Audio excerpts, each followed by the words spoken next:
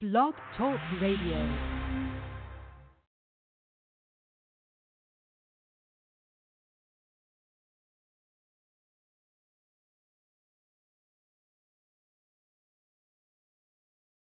Good morning.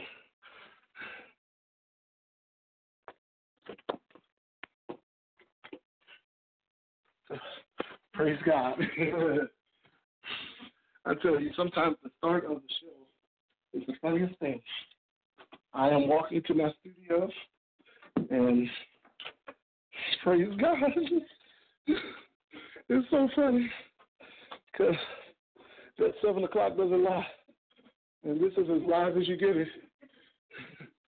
It's quite funny. But anyway, this is the day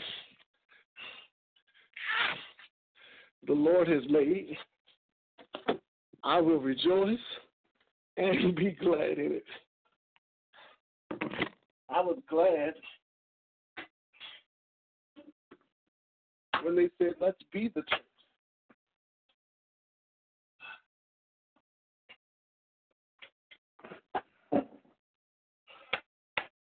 Amen.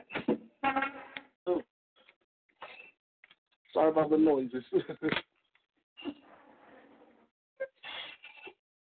All right. I'm going to wait till I get a confirmation before I get into the lesson. And I usually take about 5 or 6 minutes or so to kind of update everybody. We're doing good. We've embarked upon new studies and new series, and we have new thoughts about things. Well, they're not necessarily new for me, but they're new concepts that we're teaching in the church. And so we've dedicated this to really in-depth studies of the Word of God. So I am delighted to be on with you tonight. Or this morning rather, you're going to need to turn with me in your Bibles to Ephesians chapter 3, and we'll be there for the majority of the lesson. Amen. So I'm excited about the Word of God. Amen. So what else? Urban Glory Ministry Coalition. We're really launching this thing, and we're really trying to get a coordinate of people that just want to meet and talk about vision and things like that, and want to grow together in ministry. Now, here's what we want to do. We want to present a wave of new authentic leaders, and this is what I'm looking for. I mean, nothing wrong with established leadership in the church, but we're looking for a new sound and a new voice, and we definitely want to go about our connection a new way. You get what I'm saying? So I think it's very important that we link up and grow up and connect on another level. Unity is going to be the fresh display of the church progressive, and so we definitely want to look at that. We have been in this lesson going in and out of what we call classic teachings at Urban Glory. Now, some of it may be considered new thought to you, but it's not necessarily new to us, and it's definitely not new to what I've been teaching over the years. Amen. So I got my confirmation. Great. So, but it is helpful that we do this. Now, I want you to understand too. I'm giving a lot more commentary and content in the method of survey. Okay, we're doing a survey of New Testament history, ultimately.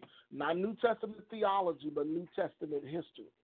And we're picking up in the time period and the time frame of the Church of Acts, or the church the church when it was after the ascension all the way until the revelation. And we understand that that is a 70-year period. Okay? You got 40 days, 50 days after the resurrection is Pentecost.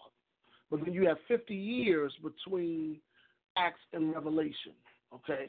So we're dealing with the 7 churches of Asia Minor, and we're dealing you're using the concept of the 7 churches as a means to address the conflicts that are taking place within the church. So if you are not in the church, then these sets of lessons are not for you. You know, and what I tried to say in the last lessons, a lot of times what people have done is made individual and personal conflicts that they have within themselves the church's conflict. And of course, we are a collective body. We talked about correcting how we see the church. So this lesson is going to pick up, and I'm going to use a strong word, but I'm going to give connotation to the concept nonetheless, and then we're going to build on the foundation which we have talked about. The first division of teaching was correct me first, and so we talked about dealing with us,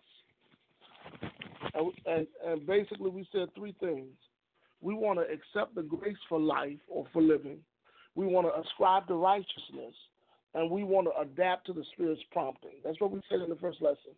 That's what we want to do. Now we're going to transfer to a collective study, comprehending the church as one body. So that's why we're going to deal with Ephesians. I'm going to give a commentary on chapter 3, and then we're going to build structure and begin to build structure for this first lesson. We also, in the introduction of this study, talked about comprehending the plan of God. And what are we comprehending the plan of God for? The church of the living God, which is the pillar and ground of truth. The church must be established on truth to be the church. Do y'all get my point? Okay. All right, let's pray. Father, we praise you and thank you for this day, knowing that this is the day that you have made. We rejoice and are glad. We thank you for another opportunity to worship you in spirit and in truth. It is the authority of your word that gives me confidence to make boldly known the mysteries of the gospel of the Lord Jesus Christ. I do lean and depend on the Holy Spirit, who is the educator and who is the guide that gives me clear articulation of speech and deliberation of thought as I make manifold known the wisdom of God. Holy Spirit, I say, have your way. Do what only you can do. Anoint the people's ears to hear what the Spirit has to say to the church. And Father, in everything that shall be accomplished and in everything that shall be revealed, you be glorified. For it is in the name of the Lord Jesus that we do praise you and we give you glory. In Jesus' precious name, amen, amen, amen. Glory to God. The name of this set of series in our continual teaching on the subject of correcting, communicating, and confronting church conflict. We are dealing with the cure for church conflict. Do y'all hear what I'm saying? The cure for church conflicts. And I like the word. The word provokes me. We talked about correcting me first in the first division, where we talked about there's a demand placed on the hearts of every believer to deal with their personal offenses before they connect and attach with others for the sake of unity, which is God's plan for the church. And that God has set up structures in the church to empower the unity of the faith, the knowledge of the Son of God, to a perfect man. And we have been ascribing, of course, ascribing the righteousness, accepting the grace of life, and adapting how we live, how we love, and how we listen. And these things we have done to prevent the world from coming into the church and contaminating the church with its secular ideals. And the church is not secular in any nation. And I know that we have recently begun to numb our message to accommodate sinners and sin, but at the end of the day, we are the church of the living God.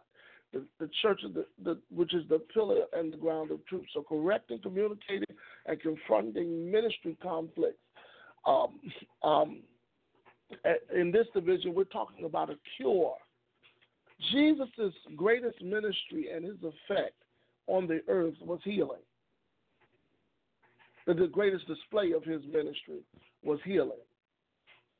Let's go back to, before we go to Ephesians, let's go to the scripture where he talks about his job description. And that is found in Luke chapter 4. And he tells us this. And we pick up some things. Now here's where we begin. We begin saying that Christ is the catalyst of change. Now, Jesus did not do anything on the earth until he was moved by the Spirit to do so. The momentum that Jesus had that motivated him to comply to the will of God was the power of the Holy Spirit. And it is that same power that raised Jesus from the dead that makes us alive to that same effect. And that's what we talk about in this comprehension that we almost must come to terms with. In Luke, he says that the Spirit of the Lord, let's read it in King James. The Spirit of the Lord is upon me because he hath anointed me. But he just didn't anoint me just to be anointed. He anointed me to preach the gospel to the poor. He hath sent me to what? Heal the brokenhearted and to preach deliverance, which is another form of healing, to the captives and recovery of sight to the blind, to set at liberty those that were oppressed. The 5 dynamics of healings are displayed through this: preaching, healing, deliverance, recovery, and liberty. You know what the 5 things are in that pattern? The anointing of God, the ability was to preach, but what to preach what? The gospel to the poor. So you see that's the preaching. Then you have the sent part or the display of the gospel was its effect through power, which was what? Healing the brokenhearted, preaching deliverance to the captives, and the result was recovery of sight to the blind, which is a miracle, and to set at liberty them that are bruised. So here you see Jesus' greatest display in the world as far as ministry was concerned was the manifestation of healing. Now, one of the things that and the reason why I say this is because we have been on the series and a subject for the spirit of triumph, that we are going to obtain unprecedented victory. And it's because of 3 things. We contain the power of God. We comprehend the plan of God. And we have conceived and resolved within ourselves to be the people of God. And that overt display of who we are, what we have, and what we can do has created a reality for us, and that is triumph. Life after death, living in godliness, looking unto Jesus, the author and the completer of our faith. In other words, we have a fullness. So comprehending the plan of God is absolutely essential to us resolving. And this is what the Lord said. You cannot carry the offensive and the conflicts with other people and embody the capacity, the compassion, and the compass that comes from my love and my power displayed in your life. You got to have power not to faint. You got to have power of the Holy Spirit to empower you to live out this Christian life in confidence. And so in the part of this lesson, I want us to have confidence in our catalyst. We said that Jesus is the catalyst of change. Christ is the catalyst of change, not Jesus. Jesus is the Christ. Who do men say that I am? Who do you say that I am? That is the basis of which Jesus established the origin of the church. Upon this rock, or the revelation of who I am or my identity, I'm going to build my church. So the church has to reflect the identity of Christ. Christ is not Jesus' last name. You are the Christ, the Son of the living God, flesh and blood did not reveal this. Why? Because it was the Spirit that bore witness with Peter that the church was in full effect through Jesus Christ. Do y'all hear what I'm saying? And we are in full effect through the Lord Jesus. When we embody those convictions and characteristics and that compassion through His love. Do y'all hear what I'm saying? Now, in this we also have learned Jesus Christ is the catalyst of change.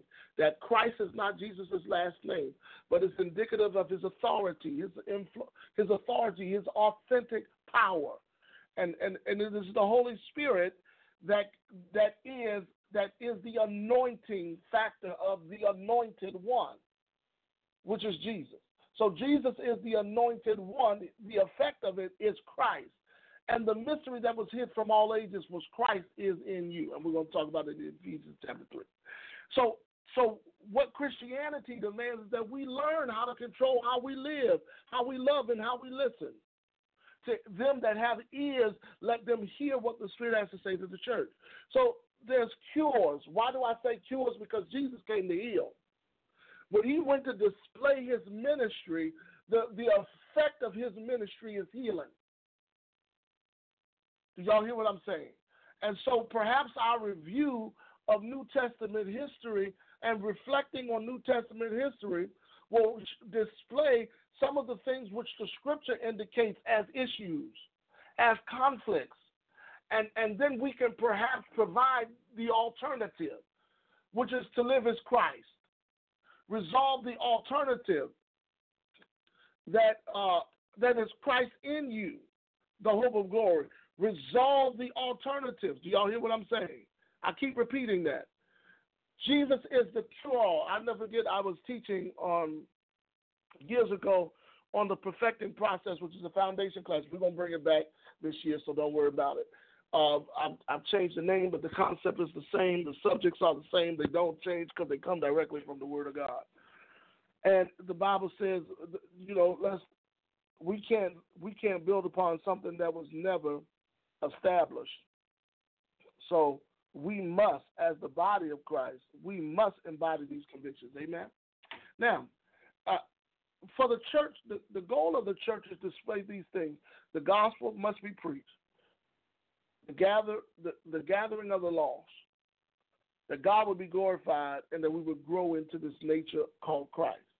Okay, so when we see these things needed, we understand the relevance of why Jesus came. Okay, so Jesus came to seek and save the lost. He came to destroy the works of the devil. I hope you take your notes, because I'm just giving it to you, because this is not our lesson for today. We're going somewhere in our lesson for today. But if you don't have Him as the author and the finisher of your faith, something's wrong. And what are you growing into? Why are you going to church? And a lot of times, because there is no origin, there's no purpose. Where purpose is not known, abuse is inevitable. Dr. Miles Monroe said. So we keep abusing the place where God tells us to go to get refueled, to get refocused, to get refined, to get reformed in Christ. And when that place is corrupted, because now we got preachers up there talking about you don't have to go to church to be saved. No, you are the church. And the Bible tells you not to forsake yourself with the assembly as the manner of some is. So you still assemble to the church. I don't care what conflicts you have going on. You still go to church because you're a Christian. And that's simple. But because there has not been a proper training on what it means to be the church and how to conduct yourself in the church, there's conflict. And that's what we've been addressing in this set of teaching. And because for you to experience triumph, you can't have a lot of issues going on that has not been committed for the Lord Jesus to reform in your life. Do you hear what I'm saying? So because the Bible says in this world you're going to have what? You're going to have trouble. But be of good cheer. Whatever He's done, I've overcome the world. He's triumphant. He triumphed over the world so that you can live a triumphant life. He did not bring you in this world not to comprehend and to experience the God kind of life. That's not what he came for. Christ died that you might live. He said, I must decrease, or John said it rather, I must increase so that the Spirit might, or I must decrease so that he might increase. Do you see what was his increase? Of course, the increase of his borders, Isaiah said there'll be no end. But in there, his increase is seeing that same effect that was on Abraham through the blessing is on us through the anointing.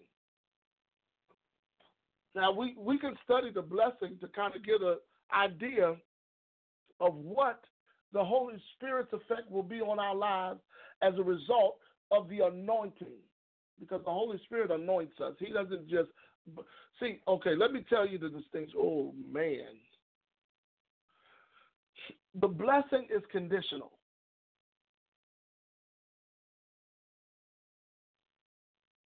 The Bible says the blessing of the Lord maketh rich and addeth no sorrow. What is that? A condition. The anointing is an attribute. You have an anointing given from the Holy One. That you what? That you know all things. What is that? An attribute. A condition versus an attribute. Blessings is a condition based on covenant. Attribute is based on fellowship and relationship. Now, it doesn't deter from the covenant that we have with God, but we're not just a people of covenant. Oh, Lord have mercy. See, this is why the book of Hebrews, you got to understand what the word says about you as the church. Go to Hebrews. All right, let's do it. Because we have taught so demonically in the church, we don't even know who we are today. Like I said, if you go into a church where the gifts are the pastor, prophet, evangelist, they call it the fivefold ministry gifts. That's not what the Bible says. Then you're gonna have some trouble. You are on the gift is Christ, and of course we pointed that out in the last two lessons. That listen, the reason why a lot of corruption is because we got ambition in place of the anointing, and when the Bible says it's the anointing that destroys the yoke. Okay, now I resolve that. And of course, the blessing is described that the blessing of Abraham might come unto the Gentiles. So it's a condition, but it's not the reality of God's best. The reality of God's best is Christ in you, and that's the part that we are not hearing. Go to Hebrews chapter 9. It says, then verily the first covenant had also ordinances of divine services and a worldly sanctuary. For there was a tabernacle made first, wherein there was a candlestick and a table and a showbread, which is called the sanctuary. Hallelujah. And after the second veil, the tabernacle, which is called the holiest of all. Glory to God. Now, you know why I go to praising God in these things? Because when I realize, and I want you to understand, the Old Testament was written for our learning that we through the scriptures might have hope. I understand that the details and the intricacies to the historical appreciation of what took place in the Old Testament to get to God is afforded through us through grace and through the knowledge of our Lord Jesus Christ, and it's made far superior. And we have this instinctively in us. Glory to God. Which lets me know that reality, that comprehension causes me to triumph. See, I wanted to understand something. I didn't want to just be professing to know God and not know him, or to profess to comprehend the truth that I didn't know.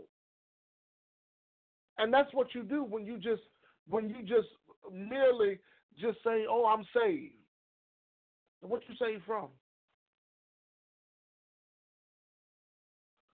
What are you saved to? And one of the roots of the word salvation is safety. So there's what is guaranteed with your salvation. And if you can't spell that out not only logically but methodically and resolve. See, I can do it because I done did the research for myself. I know for myself. Like you say, glory to God. See, oh come on, let's get into it. We already dug a hole. We might as well just go ahead and get the gold. Let's dig. If we're gonna dig, let's dig for gold, if not anything else. See, let's keep reading because I want you to understand. Which is the golden city, the Ark of the Covenant, overlaid about with gold. It's overlaid, it's not real gold. The golden pot and the manna and Aaron's rod budded in the tables of the covenant. This is Old Testament. And over the cherubims, the glory shadowing the mercy seat, which we cannot now speak particularly. In other words, we don't be talking about that out loud. Now, when these things were thus ordained, the priests went always at the first tabernacle, accomplishing what? Service of God. Okay, but the second went the high priest alone once every year, not without blood, which he offered for himself and for the errors of the people. But here, verse 8 here, the Holy Ghost signifying that the way unto the holies of all was not yet made manifest while the first tabernacle was yet standing. In other words, ain't none of that stuff that they did was what was going to make the holiest of all available, which was a figure for the time then present, which offered both gifts and sacrifices that could not make him that did the service what? Perfect. Now I want you to understand something. New Testament theology demands that you have a comprehension of the word perfect works. We ain't got into Revelations yet. We're going to get into Revelations. We're going to go in Ephesians 3, but we started with Hebrews 9, okay? Hebrews 9, Ephesians 3, Revelation. All right, Revelations 1 through 3. Okay. Now listen, it says that you got to have a comprehension of perfection. And I'll never forget when I first started teaching this, I could see the saints. Ain't nobody perfect. That ain't what I'm talking about. It doesn't mean faultless or flawless or faultless. It means healthy, whole, and complete. Perfection indicates is a prophetic declaration because you are compliant to the will of God on your life, because you've accepted the Lord Jesus as your personal Lord and Savior. You sanctified the Lord in your heart, always ready to give an answer for the hope that lies within you. Because that place, when you go about doing what you're supposed to do, that work is perfect, not because of what you do, but because of what you've submitted to. If Jesus is Lord, he's ruler, controller, and sustainer, and he only does what the will of God is, and you submit to that will, your work is perfect. It don't make you perfect. It makes the work that you do perfect. Do you get what I'm saying? So which was a figure of a time then present, which were offered both gifts and sacrifices that could not make him that did the service perfect as it pertaining up to the conscience. Because somewhere when he would go up there with that offering of the blood into the holies of all, it never touched his conscience. Because he couldn't use his mind. He had to obey, which stood only in meats, drinks, and divers washings of carnal ordinances imposed on them until the time of Reformation. Now let me tell you something. This is an eternal conflict. Okay, that's a loaded concept right there. Eternal conflict, or I love the subject. I don't know. Benny Hinn taught a teaching years ago called "The Agenda of the Ages." And what you do is you focus on how you go back to redemption, and you go through the covenant, and you go through prophecies, and you go through the Gospels, and you get all the way to the Revelation, and you see that in that there is a restoration of eternal conflicts that were the cause of man rejecting God in Genesis, and then God fulfilling its restoration through Christ through the ages, or the agendas or the plans through the ages. So when we talk about Christ in you, the hope of glory, that glory is not only a definite state, it's an eternal position. And, okay, all right. I don't want to get into that because I don't want us to get lost. Which he said, listen, until the time of Reformation, verse 11. But Christ, being come a high priest of good things to come by a greater and more perfect tabernacle, not made with hands, that is to say, not with this building, neither with the blood of goats or cows, or by his own blood, he entered once into the holy place. See, they went once a year, but he only went once for all, having obtained eternal redemption for us. For the blood of bulls and goats and of the ashes of a heifer, sprinkling of the unclean, sanctified to the purifying of the flesh. In other words, you just clean up your flesh. How much more shall the blood of Christ, who through the eternal Spirit, what is the eternal Spirit? The Holy Ghost, offered himself without spot to God, purge your conscience. You hear what I'm saying? He doesn't want you to have, see, the Bible says in Romans 8, when someone has rejected the things of God, is because their conscience is seared like a hot iron. You know what that means? Seared, it means burnt to toast. You know what I'm saying? In other words, you don't have a conviction that provokes you to get back to God. So he says, listen, it purges our conscience from dead works so that we can serve a living God. Now go back to the service of God in verse let me make sure I give it to you. We're in the same chapter. I'm not going nowhere. In verse 6. And by verse 14, you see the living God, the service of God, the living God. And for this call, he is the mediator of a New Testament, that means by death, for the redemption of the transgressions that were under the first, they which were called might receive the promise of a what? Eternal inheritance. Now go to Ephesians chapter 3. All right. Amen. Now, these things you got to understand. I always tell you, if you want New Testament theology, learn 2 books. Three books. Ephesians, Hebrews, and Colossians. I'm not saying that they're better. I'm saying they explain. They explain the agenda that God has. If you want to understand. Because what's happening now is we don't have people that are comprehending the plan of God.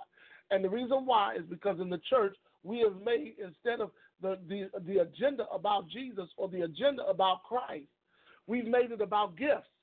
And so you have people, because the scripture tells you to be zealous for gifts and covet the most earnest gifts, they're coveting the attributes after personalities that sit in those gifts versus of the measure and the Christ which God has dealt to every man through faith, that we may be all suppliers of one another, that we may all obtain that unity of the faith for the work of the ministry, for the edification of the body, for the perfecting or the maturing of the saints. So Ephesians 4 can never be fulfilled when we have people, when we don't have the right perspective of the gift of Christ. Do you hear what I'm saying? Now, one of the greatest appeals in the book of Ephesus, Ephesus is the first church that receives revelation in Asia Minor. These 7 churches are like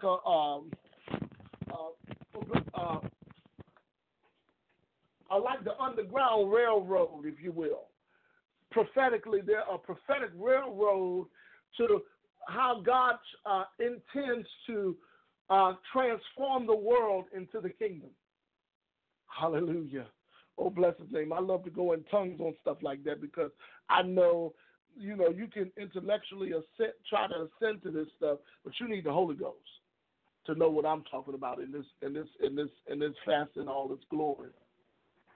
Now, Paul begins to articulate this because he's dealing with, in the key verse, in verse 10 of chapter 3, the intent.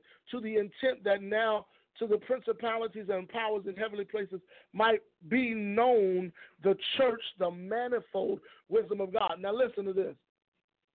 We're going to go back up in a second. Paul's one agenda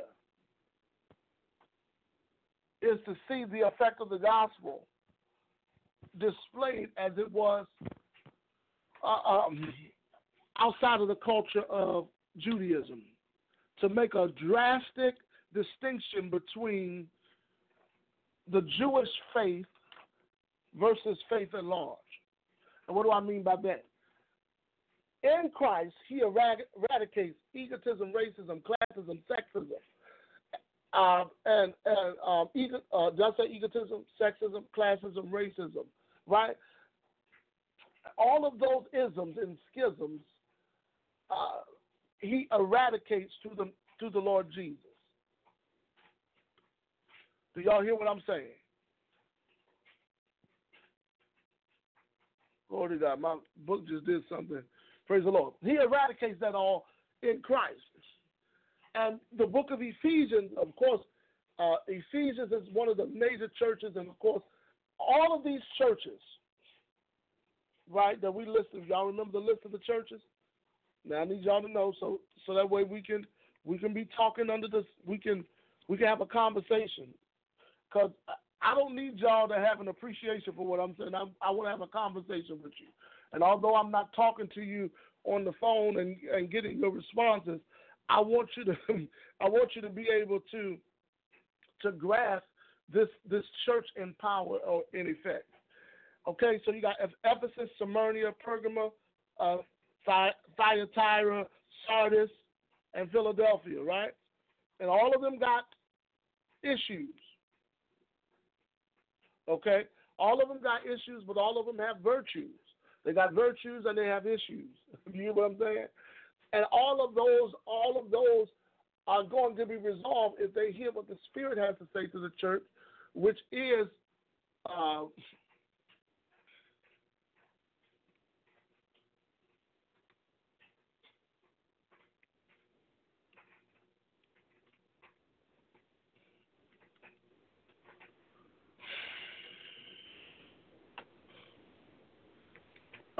praise God, which is the authority of the church, Christ.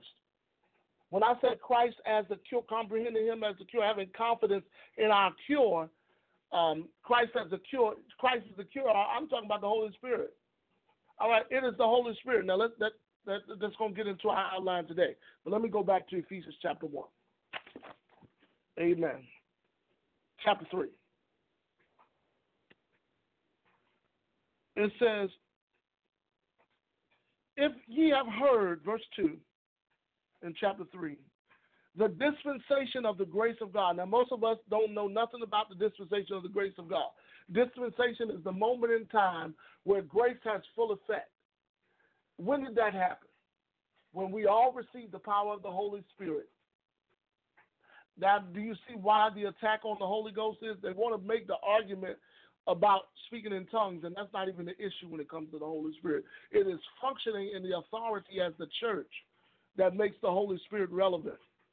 No one exercised any authority or power or display of any divine virtue without being classified as the church in the New Testament. So the way to get you from really not experiencing the effect of the church is to get you convinced that you're not the church and that the church is corrupt and not perfect in God. So what's happening in the body of Christ is we're not set on being the church. Do y'all hear what I'm saying? We're not set on being the church. And these arguments, like you go to churches today and they don't teach on Pentecost because they don't believe in speaking in tongues. That don't got nothing to do with Pentecost. You get what I'm saying? Or they don't teach righteousness and they don't teach against sin. As if those things are not relevant to the revelation of the church. But that's not what the scripture says, okay? Let's keep reading. He says, listen, the dispensation is the moment where the grace is in full effect. That's the Holy Spirit, which is given unto you. How that by revelation. Exactly what I say. Why are we studying Revelation? We're trying to find out what these conflicts are And the reason why we can find out what's happening in the church, and we're going to deal with the conflicts in the church through communicating, confronting, and correcting, we're going to have to go by revelation. And that's where this scripture, it makes it known. It says, how by revelation he made known unto us the mystery, as I wrote to you afore in a few words, whereby when ye read, ye may understand my knowledge in the mystery of what? In the mystery of Christ, which the other ages was not made known unto the sons of men, as is now revealed unto his holy apostles and prophets by who? The Spirit. That the Gentiles should be fellow heirs of the same body and partakers of the promise of Christ by the gospel. Wherefore I was made a minister according to the gift of the grace of God given unto me by the effectual working of his power. Unto me, unto the who I am less the least of these, of all the saints, grace was given, that I should preach among the Gentiles the unsearchable riches of Christ. So here again, this is what we're preaching. This is about Jesus. And Jesus is all about the people of God having the Spirit of God, which contains the plan of God, so that the purpose of God can be effectual in the earth. All right. Now, we're going to break this down for understanding. But like I said, to make all men what? See the fellowship of the mystery, which was from the beginning of the world, and has been hid in God, who created all things by who? See what? He created all things by who? Jesus Christ. So you hear what I'm saying? Okay. And of course, verse 10 clarifies it to the intent that now to the principalities and powers of heavenly places might be known by the church. Who is it going to be known by first? The church. So you got to be the church to know. You got to be the church to know the purposes which he purposed in Christ Jesus our Lord, in whom we have boldness and access with confidence. That gets us into our lesson. Cures for the church conflict is communicating conflict within the church. And the key concept in the scripture is that we must know there's things that we must know as the church to maintain our confidence. How do we develop confidence in our cure? We comprehend the plan of God. We commit to love the people of God. And we consecrate ourselves in the power of God. Y'all hear what I'm saying? Hallelujah. Now, so our scheme of study, or our objective, our purpose, goal, and objective, is to look at what causes conflict in the church and provide cure. And I said that Jesus' greatest display of his ministry was healing or curing. And all of those effects in Luke chapter 4 confirms what we're studying in Ephesians. Verse 17, that Christ may dwell in your hearts by faith, that ye being rooted and grounded in love may be able to comprehend with all the saints the breadth, the length, the depth, and the height, and to know the love of Christ, which passeth knowledge, that ye might be filled with all the fullness of God. Now, I want you to understand that that's loaded, and but for the sake, let's get into this outline. When we talk about this revelation, we want to deal. We can go into revelation and symbolically chart a prophetic agenda. If you want to learn about the church and how to be the church and what goes on in the church, what happens in the church, what are the challenges of the church, you study the church.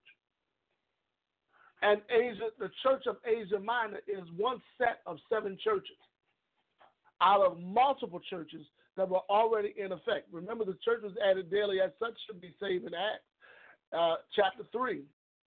And then in this period of 50 years, there's churches all over. There are a number of churches in Jerusalem, Judaism.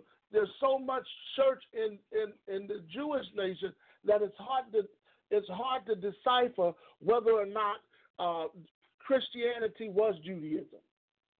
That's how strong the effect was, because Christ was the cure-all. Do you hear what I'm saying? There was no doubt that Christ that the message of the gospel of the Lord Jesus Christ was in full effect by the church of Acts.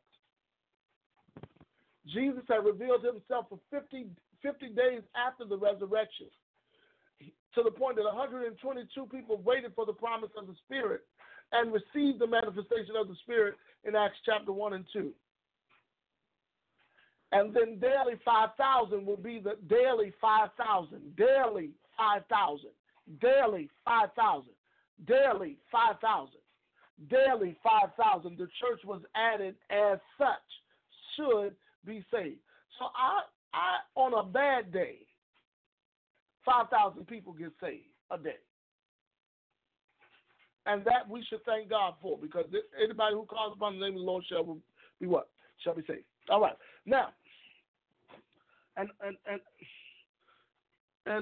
let's read, because I'm only stopping at 3 today. Now, of course, I talked about the measure of the gift of Christ in verse 13 of chapter 4. I talked about the grace of the measure of that gift in verse 7. So in verse 7 to verse 4, or verses 12 through 14 gives the objective of this, and we understand in verse 3 of chapter 4 that we are endeavoring to keep the unity of the Spirit in the bond of peace. So I backed up to chapter 3.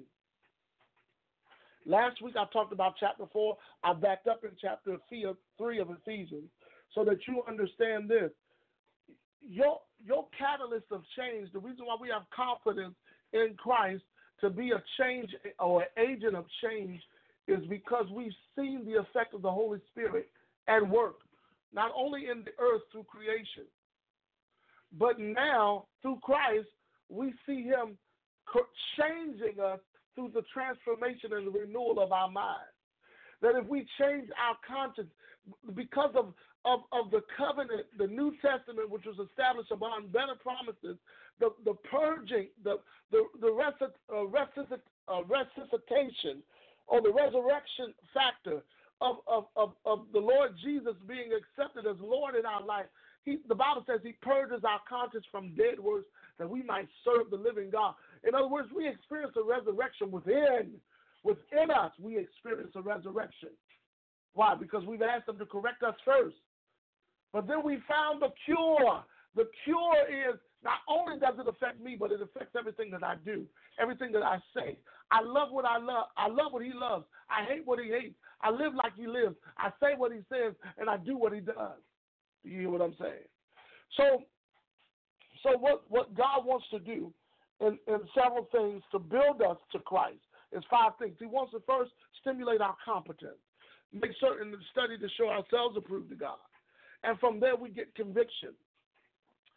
Why? Because we understand our righteousness is as filthy rags, which requires us to change the way we think. And that the changing of the way we think is based on the convictions that we have about what we're doing. If we're not aligned to the will of God, we're not right. And then from there we have characteristics that have been ascribed to by the impression of or the inspiration of the Spirit. Okay, and then we have clarified standards. Clarity, because in all that getting, what do we get? Understanding. Do you get what I'm saying? And then, of course, we then reflect the nature that we carry within, which is Christ. Christ in you, the hope of glory.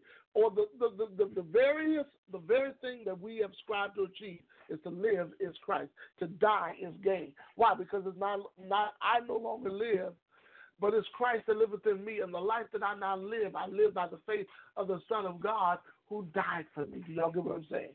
Christ is the cure-all. He is why we have confidence in being able to take on the challenges that we face. So these seven churches are found in Revelation chapter 2 all the way to chapter 3 to verse 12. So in Ephesians, it's talking about returning to first love. Smyrna, they have little strength. Pergamum have blasphemy, the synagogue of Satan, but they have strength issues. Thyatira teaches against teachers of who try to infiltrate fornication and false doctrine in there. Sardis with strength needed to be increased because they don't have perfect works. They're not doing things according to the prescribed plan. But then we have Philadelphia, which is a prescribed way, or a mature church who is able to endure persecution and faithfulness. And these issues now then become the focus as to why conflict takes place in the church. Because the Lord Jesus, in addition to the prophetic words over the church, were given so that you could hear what the Spirit has to say and then do what the Spirit says for you to do. You can look at these 7 churches and see where these conflicts and how to resolve these conflicts. And that's what we're going to talk about in these lessons. Now, Christ as a cure-all, amen. Now I can get to my notes. Hallelujah. How should Christians handle conflict? I'm going to give that. Let me make sure I gave my point. Creating confidence around the catalyst of change is key. Our catalyst of change is Christ, not Jesus, but the authority that he impacts, that he impresses, and that he inspires our hearts to flow and function in fellowship with the Holy Spirit. Christ is the authority that the church depends on. How does it depend on it? Number one, to fellowship through the comprehension of the plan of God. Oh, no, I'm sorry. To follow. Not to fellowship, but to follow. That's number one. To follow the comprehensive plan of God. Number two, to function in the authority of the power of God. Number three, to fellowship in the mystery of Christ as the saints. Number four validates this, to flow in the power of the corporate anointing or the power of the Holy Ghost. And then to number five, faithfully maintain steadfastness where? In Christ. You hear what I'm saying? So there's a following, there's a functioning, there's a fellowship, there's a faith, a flow, and then there's a faithfulness that is demanded of us. So when we say we depend on the authority of the Christ is the authority of the church, how is that authority realized? It's realized when we follow, when we function, when we fellowship, when we flow, and when we're faithful. Do y'all hear what I'm saying? I don't want you to get too deep that you're not comprehending what I'm saying, because this is what we need. When we want the Holy Spirit to do. Now, when I say cure, what do I mean? When I say cure for our conflict, we resolve that Jesus came to heal. And I told you, if you're going to experience unprecedented victories in your life this year, you're going to have to know and accept Jesus as the healer. And that's what we're missing. We're not teaching Jesus as a healer no more because we're not seeing miracles. Miracles do not mandate whether healing takes place or not. You can get healed and never get a miracle. So what do I mean by cure? To relieve, to preserve, and the process. What do I mean by that? To restore, to bring back to right standing, to rehabilitate, to retrain through restoration, and to reconcile, to cause to coexist in harmony with the greater picture. Do you hear what I'm saying? When I say cure, I mean to relieve, to preserve, to process. In other words, what are we preserving? Jesus, the flow of the Holy Spirit, functioning as the authority of the church, following, functioning, fellowshipping, flowing, and faithfully maintaining our steadfastness in Christ. You hear what I'm saying? Because that's what the devil don't want you to do. He doesn't want you to maintain.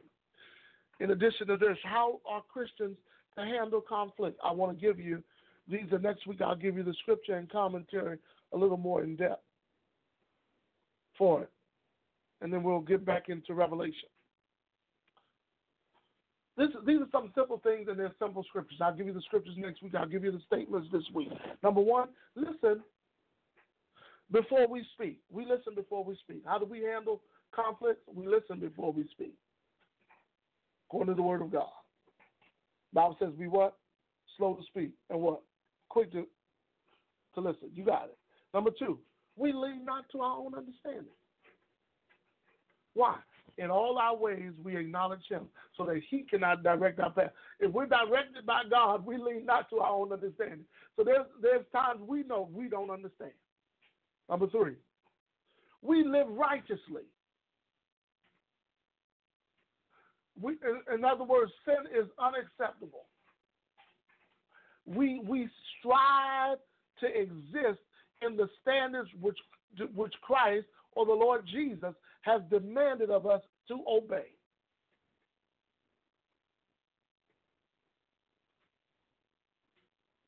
And then, number 4, we live as Christ. To live is Christ. To live is Christ. In other words, our living is a resolve within us to be spirit-led. There is therefore now no condemnation to those who walk in the Spirit and not after the flesh. For the law of the Spirit of life in Christ Jesus has made us free from the law of sin and death. Do you hear what I'm saying? So we live as Christ. You get what I'm saying? And then fifthly, we love unconditionally. How do we handle conflict? We listen before we speak. We lean not to our own understanding. We live righteously. We live as Christ. We love unconditionally. Do y'all hear the word of the Lord? Well, amen. That's it. That's all I have time for. Praise our God. Glory to God. We're building on this foundation, on a sure foundation. Hallelujah. I hear that old song in my spirit. You know, I'm definitely a preacher at heart, because at the end of my message, I either hear a story or a song. But I hear that song, thank God for Jesus who laid the foundation. Thank God for Jesus who opened up the way. Thank God for Jesus who leadeth me each day. I thank God, thank God, thank God.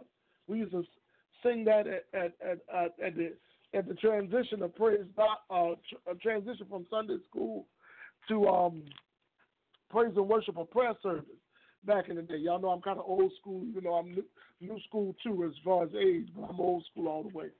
I like that song. Thank God for Jesus who laid the foundation. Thank God for Jesus who opened up the way.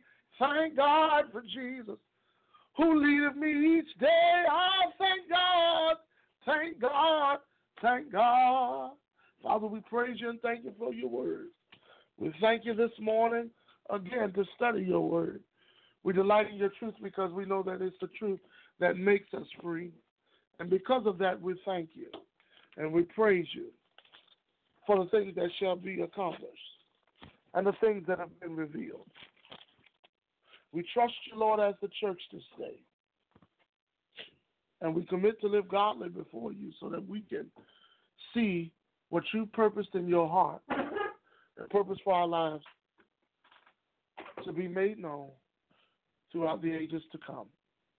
And for this we praise you and give you glory in Jesus' precious name. Amen. God bless you. I trust that whatever you set your hands to do, you will do. Greater is he that's within you than he that's within the world.